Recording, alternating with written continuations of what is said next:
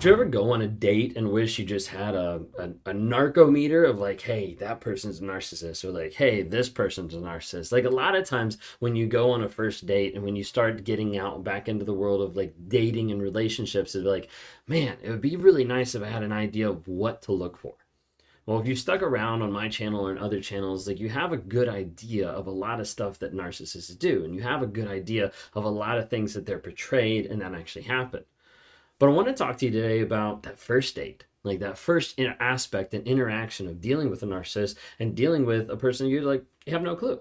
So what are we going to look out for? What are we going to watch out for? So today I'm going to talk through a couple different things. One's going to be like the typical aspects, like the things that like, okay, like that makes sense. You know, that's what you'd see. Sometimes the hidden parts of it of like, okay, a little bit different. And then a couple quirks that aren't necessarily like narcissistic, but oftentimes go with narcissism, or people think that's just a personality quirk, but it's actually in reference going back to narcissism as well. So we'd love to be able to dive in. We're going to dive into real quick, if you don't know who I am, my name is Ben Taylor. I'm a self-aware narcissist. On this channel, provide what? Awareness, growth, healing, and change. Do that on all the different platforms. If you don't follow, TikTok, Instagram, Facebook, YouTube, LinkedIn, follow, like, share, join that community because we really like to be able to have you there. Just look up Raw Motivations. We drop nuggets of truth every single day. If you want to be a part of a bigger community that's actually actively working on growing, healing, and changing through courses, accountability, tracking your no contact, journaling, monthly coaching with group calls, weekly lives to be able to help you grow, heal, and change, and a place to get advice, then download the NARC app. Just type in narcapp.com.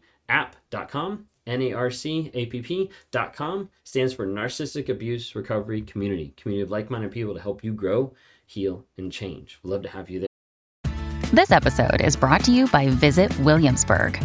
In Williamsburg, Virginia, there's never too much of a good thing. Whether you're a foodie, a golfer, a history buff, a shopaholic, an outdoor enthusiast, or a thrill seeker, you'll find what you came for here and more. So ask yourself, what is it you want? Discover Williamsburg and plan your trip at visitwilliamsburg.com.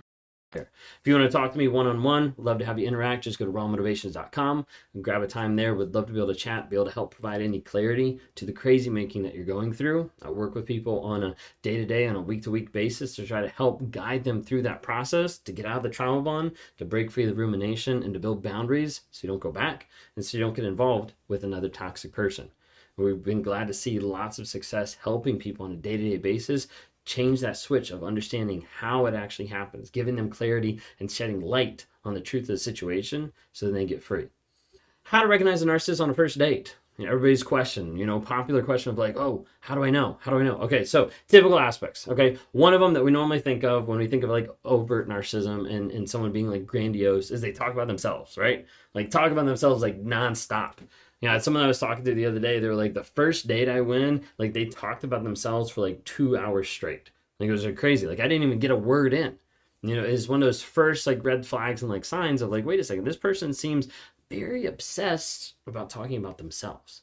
A lot of times narcissists will do that to build the mask, to keep the mask, to create the mask, and to sustain the mask. And so a lot of times they're doing that to be able to show you, I'm an amazing person because I know so much, because I'm so great at this, whatever it might be. A lot of times you'll see typical aspect, they talk about themselves non-stop. Okay. Other thing is, how do they reference past relationships? So like you're sitting there, you're talking, and they're talking about their past relationships. A couple things might happen. They might start to dive into how all their exes were crazy. How everything was just absolutely crazy. Like they acted weird, they acted wild, like they have all these insane stories of what happened. And you're like, how does that make sense? Like, it can't be that like the past 20 people you've been with have all been crazy. Like something had to happen there. A lot of times they'll label that and they'll try to say, ex was crazy, bipolar, my ex was a narcissist, like all that kind of stuff to try to be able to show you like, hey, they're a nice, normal person that just needs help and love, when in reality, they're the ones causing that craziness to everybody else. Sometimes you'll see where they'll bring up past traumas really early, or they'll use that to leverage. Okay, so it's one thing as far as like bringing up, hey, this is what happened, or this is, where I've come from. But there's a big part in like the beginning of the relationship, even the first date, that they're going to come out and tell you like a bunch of like gory graphic details about stuff that you didn't ask about and that you're like uncomfortable. Like this feels like oversharing.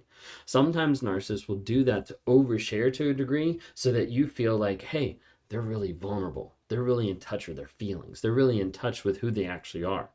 A lot of times that's a facade, and they're sharing so much about the past so they don't have to avoid how they actually feel in the present. Another thing you'll see is a lot of times stories in the past, maybe with exes, maybe with traumas, end up a lot of times being really detailed or graphic, or like showing that vulnerability piece where sometimes you're like, seems like a little too much detail. Sometimes you'll see that in the relationships where they'll end up like glorifying the relationship they were with, like glorifying the person they were with. Like, my ex was the best at this. They'll flip it around. They were amazing. They were the best at this. Like, I can't believe, like, they were so great because they didn't love drama. They were so great because, you know, they knew how to X, Y, and Z. And a lot of times it's laying the groundwork, the grooming groundwork of like, okay, don't go after drama. Don't respond this way. And it's grooming you, and it's telling you this is how you're supposed to react in order to gain their love and affection. Okay. This episode is brought to you by Shopify. Whether you're selling a little or a lot, Shopify helps you do your thing, however you cha-ching. From the launch your online shop stage, all the way to the we just hit 1 million orders stage. No matter what stage you're in, Shopify's there to help you grow. Sign up for a $1 per month trial period at shopify.com/special offer, all lowercase. That's shopify.com/special offer. Other thing that's typical is a lot of times you'll see it move really fast. You know, whether that's I love you on the first date, whether that's sleeping together, whether it's moving in like within the first week, or, you know, we're talking about kids and marriage, like after the first couple of days, like literally it can move super fast. And we've heard it all. We've heard people that, you know, have gone from saying I love you on the first date to getting married on the 7th day that they've known each other. Like, there's a lot of times it moves super fast. So be really careful. Okay. With that, a lot of times, like, you want to slow it down and actually be like, okay, what happens when I slow it down? Because then we dive into some of the aspects that are a little bit more covert, okay, that are a little bit more hidden. Part of it would be on this side that gets really hard for people to be able to differentiate and determine is the narcissist asking super deep questions. Okay. Now, again, we're talking about first date. Okay. We're talking about like getting to know this person. A lot of times the narcissist will ask you super deep questions at the beginning, one, to try to show and give the illusion that there's a depth there to them, but then also they want to be able to learn everything they can about you to control you. That is the whole purpose. Let me learn, identify, and acknowledge everything that's inside you so that I can use that and leverage that later down the road to be able to control you.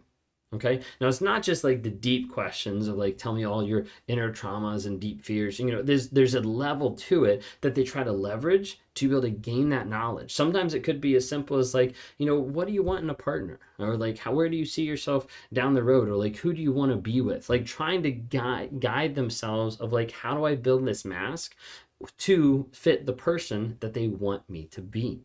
A lot of times narcissists will do leading questions or deep questions like that to figure out how they need to construct themselves so that you fall in love with a cardboard cutout that they're painting right there in front of you. Okay. Sometimes you'll see early on, even the first date, a little bit after, you'll see a big obsession.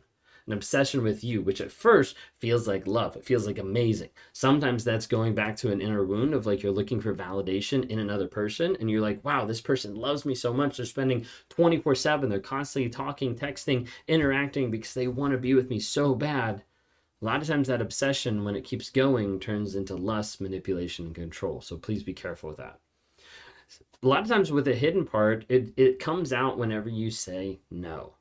An easy one early on, beginning of the date, you know, beginning of the relationship, is how do they actually respond to boundaries? How they actually respond when you say no or when you give rejection. Okay, when there's like a rejection of like, no, I don't want to do that, not interested, like actually putting up some boundaries, even if it's stuff that it doesn't matter. But in one sense, wanting to see like, how are they going to respond and how are they going to respect you, your wishes, your desires? Because a lot of times narcissists won't do that, or you say no and then 3 days later you're like, wow, I'm already doing what I said no, because they're really good at manipulating. So watch out for that too.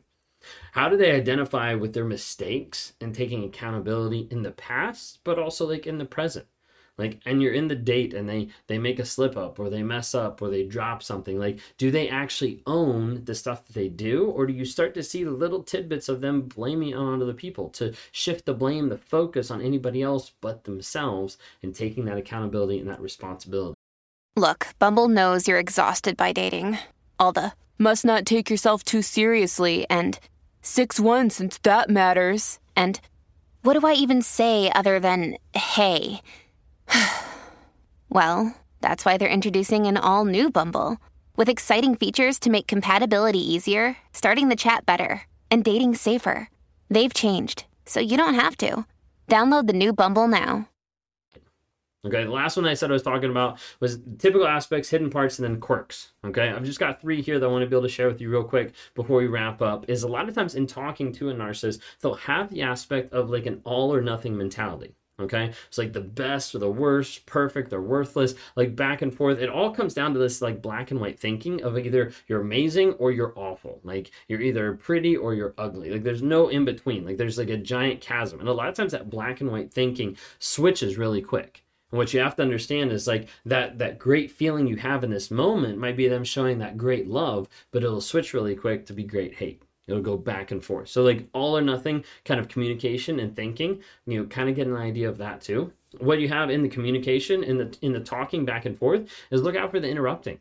A lot of times the narcissist will be thinking ahead of the conversation because they're trying to control and manipulate, but they'll also be trying to think ahead, and they'll end up interrupting and like talking over you. Well, all of a sudden you're talking and they're interrupting with something, and you start seeing a pattern of that. You're like, wait a second, like, doesn't seem like they really are taking time to value my opinions, my beliefs, or what I'm actually saying. Last one, which I think is kind of cool because it's very intrinsic to me, is how they win or how they lose when playing games. So for me personally, like I don't like playing games that I know there's a possibility that I'm going to lose at or that I'm going to look bad. And so I'll do anything I can to be like, I'm going to play a game. I'm going to play it really well. I'm going to be really either aggressive or competitive. I'm going to make sure I win, because that's the point of a game, right? Like there's not a point to play a game and to lose. For a narcissist, that's a whole nother level where losing can even go back to rejection, to blame, to shame, all kinds of stuff. But how do they actually handle defeat when you beat them at the game? Okay, a couple things. So the typical aspects, hidden parts, quirks. Hope that helps of giving you some ideas and some tips of how to recognize a narcissist on a first date.